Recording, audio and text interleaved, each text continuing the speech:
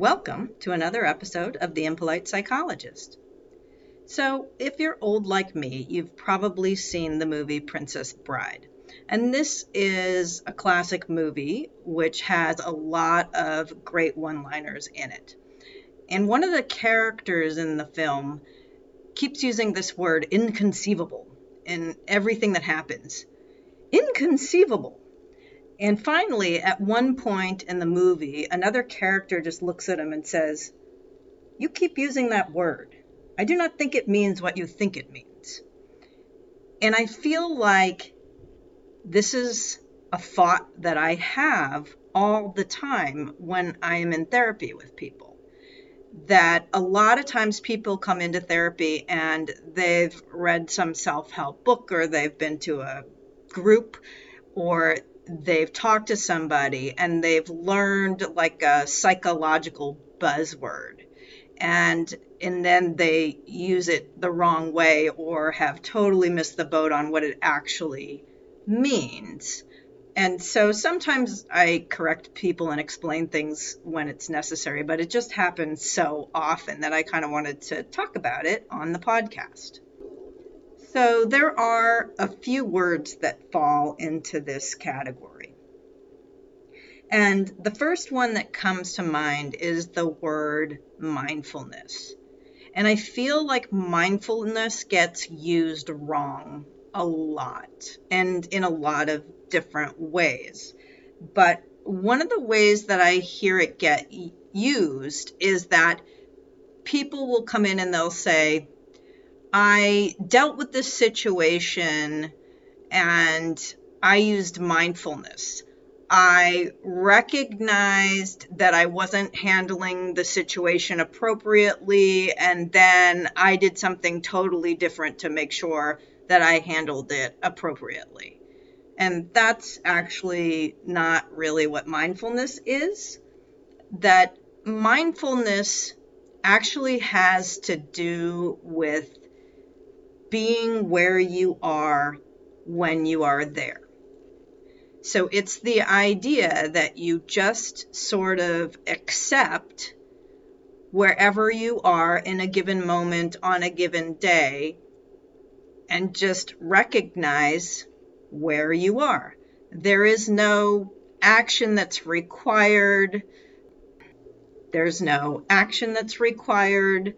Mindfulness is not an impetus for changing your behavior. Mindfulness is just recognizing where you are when you are there. And we see this with little kids, right? It's like we see moms doing this with toddlers, that they'll have a day where there's a bunch of meltdowns. And the mom will say, "Okay, today was a tough day, and tomorrow's a new day, and we'll see what happens then." And that's actually the correct use of mindfulness. Now, a mom is not going to say, "We're using mindfulness," to a toddler. But this is what it really is that when you are upset, you recognize and just honor that you are upset. There is nothing for you to do. It is just about honoring where you are. And so some days we wake up on the wrong side of the bed and stub our toes, and it kind of creates how the rest of the day is going to go. And that's just life. It just is. Some days are better than others, and we just live within the limits of where we are emotionally. We are not trying to change anything. We're just being mindful of where we are. And I know that a lot of people feel like if they're sad, they should hide it, or if they're angry, they should hide it. And in many cases, if you're at work, it's probably not a good idea to tell off your boss. But, also to understand where you are and say, "Okay, I'm having a rough time right now. This is where I am right now." And just honor it and not try to change it. Maybe if you know that you're having a bad day and you know that you're feeling angry, you don't start shooting off angry emails to people. I guess in that sense, you would modify your behavior. But just honoring where you are and knowing where you are, knowing that tomorrow's a new day, knowing that a minute from now things could be different, but just honoring where you are when you are there. I feel like this is really hard for a lot of people to just sort of be where they are. And I've talked about it before that if someone is having a negative emotion and they don't want to have it, they try to force themselves to have another emotion. And I think part of that has to do with American society on some level, that everybody has to be smiley and be wishing one another a great day. Hope you're having a great day. Have a great day. Hope all is well, right? This uber positive thing that's okay, for making nice with strangers and stuff, but I think it gets carried way too far in that, people will quote find themselves mindful of having a hard time emotionally and try to quote flip the script, right? Try to make it different, try to change things around. And the reality is that everybody needs to be able to tolerate all of their emotions, not just some of them. That in every family, there are emotions that are tolerated and emotions that are not tolerated. And so we kind of learn growing up what's acceptable and what's not acceptable, and we act accordingly. So you'll find a lot of people who have people-pleasing tendencies. They always have to have a smile on their face. They always have to have a good mood. And usually, if they don't have a smile on their face and they're not in a good mood, you probably won't see them because they won't go out or interact with anybody because they've got to keep this thing going because they can't tolerate the negativity, right? Other families might say it's okay to be angry and, you can confront somebody, but you better not cry because that's considered a weakness. So I think that everybody grows up where their family had certain emotions that were tolerated and certain emotions that weren't. And so we all have particular emotions that we have trouble tolerating, right? And this is the key to mindfulness, is that you are able to handle it when you have one of those less desirable emotions and just honor where you are and not try to be something other than what you are in that moment. Now, mindfulness is not just about the negative emotions. Mindfulness has to do with being wherever you are when things are positive too. Sometimes we have really great days where everything is just going really, really well. We're making all the right decisions. We feel like we're going on our instincts and it's working out and everything's just fantastic. And it's very important to be mindful of those days too, to be present, to celebrate, to feel the good feelings. It's important to absorb those feelings too, and you can practice mindfulness in really wonderful moments in life. You wouldn't try to change a great day. You wouldn't say to yourself, oh, hey, I'm noticing that things are going really well right now. I think I should try to downshift into something more depressive. I think I should have more of a negative mood, right? We don't do that. We just enjoy the good times.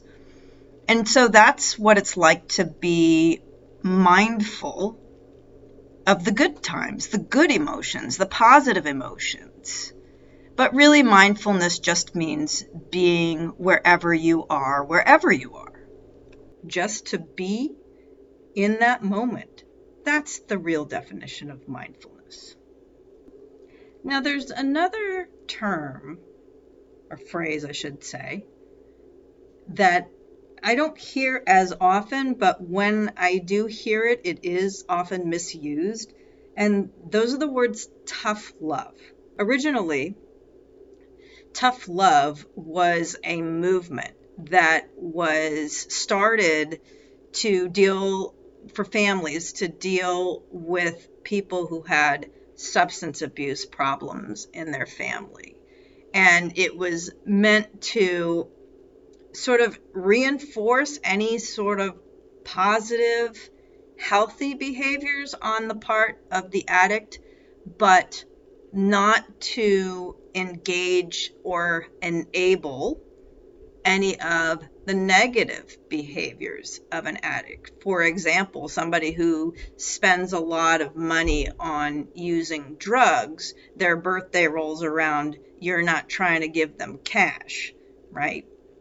You might find some other way to give them a gift that is not something that could be used for drugs, right? So this came from the idea that you could support somebody when they were making healthy choices, but you weren't going to enable or allow any of the negative choices that were being made. And that could be anything. That could be using drugs, that could be lying, that could be stealing, that could be cheating, whatever the behavior was that was sort of linked to the addiction would be the behavior that people were trying to extinguish. So they were positively reinforcing the healthy behaviors and not reinforcing any of the unhealthy behaviors. And so that's where tough love originated from. And for some reason, this along the way got confused. And so I will often hear this from people who were abused in some way as children, usually physical abuse. And they will say something like, oh, my dad gave me tough love. And I will say, what does that mean? That he was positively reinforcing your healthy behaviors and not responding to your negative behaviors or your unhealthy behaviors? And the answer is like, no, he hit me, so that was how he was showing his love. And I hear this a lot, and I think, that's just tough. I wouldn't say that that's tough love, but this often does get misconstrued and used in the wrong ways. And it's quite sad because I think tough love is actually what it was originally intended for, was a really good idea to start with, and it's gotten messed up along the way so that when one person says tough love, another person completely interprets it in a different way than what it was intended. So I think that's problematic in a lot of ways. So I had just mentioned the concept of enabling somebody. So when you enable somebody, it means that you're making conditions comfortable so that they can engage in bad behaviors. And so out of this comes this concept of codependency, right? And the problem I see with this word is that it gets used interchangeably with dependency, and there is a slight difference. So if you're dependent upon someone, that means that you rely upon them for something.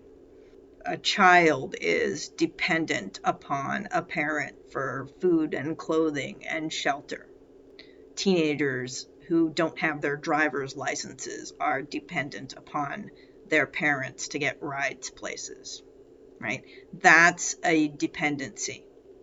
Now, codependency is a person who needs to feel needed, right? They need somebody to rely upon them in a way that is unhealthy because it's so important for them to feel important.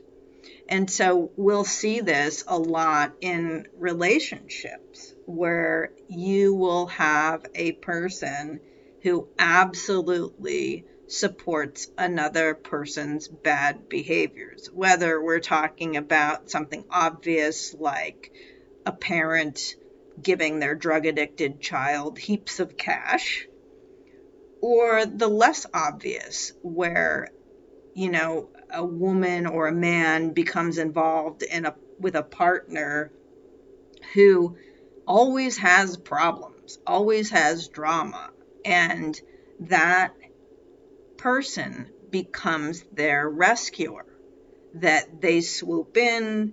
Maybe they give them money, maybe they give them a place to stay, maybe they set them up with a job, maybe they just listen to all the problems all the time and try to fix them, or just listens to the same complaints over and over and over again so that they seem helpful and they seem like the savior. And a lot of times you'll see codependent people involved in relationships with partners who are extremely manipulative. And a lot of times they don't even know that they're in it. But really it has to do with that needing to be needed thing. And they need to feel like somebody relies upon them and that they are at that person's beck and call to alleviate whatever problem the person is having. And so when people realize this about themselves, it's a really hard pill to swallow. But there is a big difference between simply being dependent upon someone and being a codependent. Now, the last word that gets used incorrectly is the word trigger. And I mostly see this get used incorrectly by very young adults. And I think it's sort of a generational thing that this word has been redefined for this generation. So for a person like myself who works in trauma work, right, we deal with early childhood traumas and sometimes present day traumas in people's lives. But from our perspective, those of us who work in trauma, we have a very specific definition of what a trigger is. A trigger is something in the environment that you encounter, whether that's a person or that's a situation in which something happens that is very, very similar to an earlier event in your life in which you were traumatized from a young age, right? We're talking about going back to early childhood stuff. And so you find yourself, in the grocery store, and the checkout girl looks at you with sort of a frown on her face. And in that moment, you go back to being 7 years old and your mother looked at you with that same face and she was ashamed of you in that moment. And so it brings you back to an earlier time in your life where you felt traumatized. And from a trauma perspective, it actually brings you back to that age. So however old you were at the time of the original trauma is actually how you feel in the present moment when the woman at the grocery store looks at you this way. That is what a trigger is like. Now, the way I see this term misused is I feel like people use this anytime they're in a situation in which things get uncomfortable. So if another person confronts you and it bothers you that you have been confronted, as it should bother anyone being confronted, then you call that a trigger. I felt uncomfortable when this person confronted my behavior, therefore I was triggered. That is not the same thing. If you're just feeling uncomfortable in a situation and the actual situation warrants discomfort, then it's not necessarily a trigger. It's not a trigger. It's just that you're uncomfortable right now. And there's a difference between feeling uncomfortable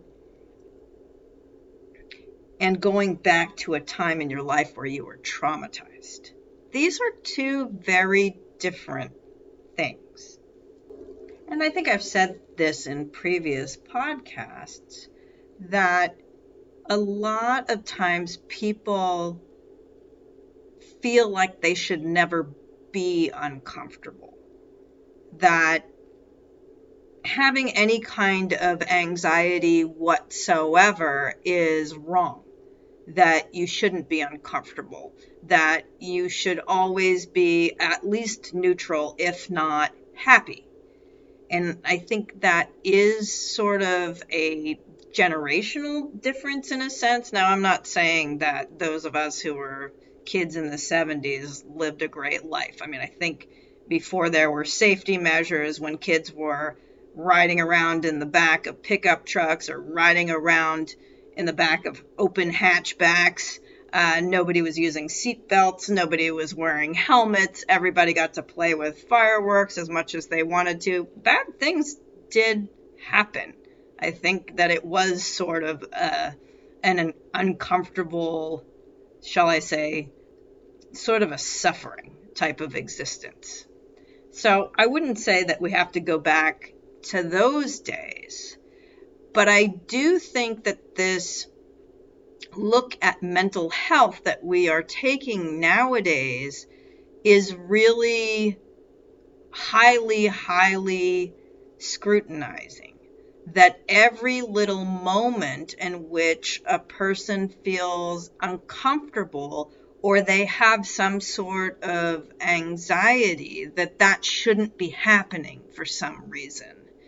And I'll go back to the same thing that I've always said, and that is that there's a normal amount of anxiety and fear, and these are actually terms that mean the same thing, that we need to have in order to propel us forward, in order for us to make better decisions in our lives. So it's not the anxiety that is the problem or the fear that is the problem. It's the fear of having the anxiety, the fear of having the fear that is the problem. And I think that that's why the word trigger gets used incorrectly so often. And so something I just mentioned is the concept of fear and anxiety kind of being synonyms. They are synonyms for all intents and purposes. So anxiety is a diagnosis, and there are variations on the diagnosis of anxiety. You can have anxiety unspecified, you can have a generalized anxiety disorder, but generally the concept of anxiety is really a disorder. And what I don't like about it is that a lot of times I'll hear kids saying that they have anxiety. And it bothers me when kids say that they have anxiety. And the reason it bothers me is that it's sort of hopeless. Like anxiety is a condition. that just sort of stops there. I have this thing, it's called anxiety, and that's just a condition I have, and that's just how it is. And when I hear kids say that, it just feels wrong.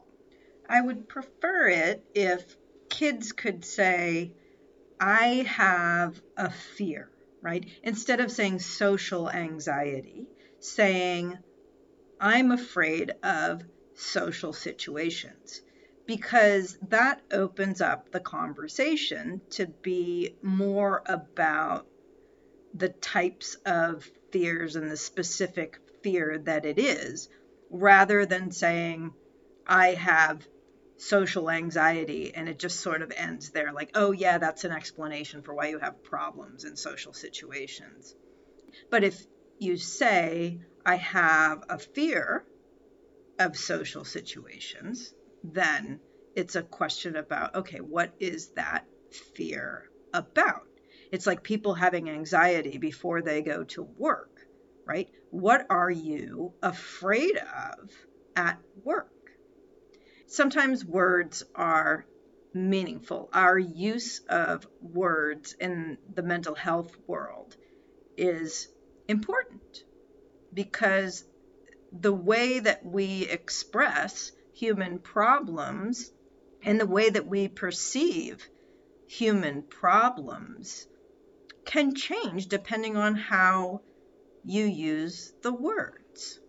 So, of course, in the end, I would say if you have any questions about words, about concepts in psychology, please try and talk to a mental health professional and really understand what words mean and what concepts mean and what psychological issues mean, rather than going off of what the general public or the internet is telling you about words.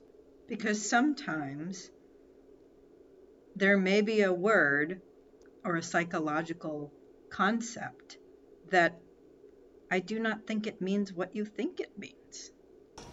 Inconceivable! You keep using that word. I do not think it means what you think it means.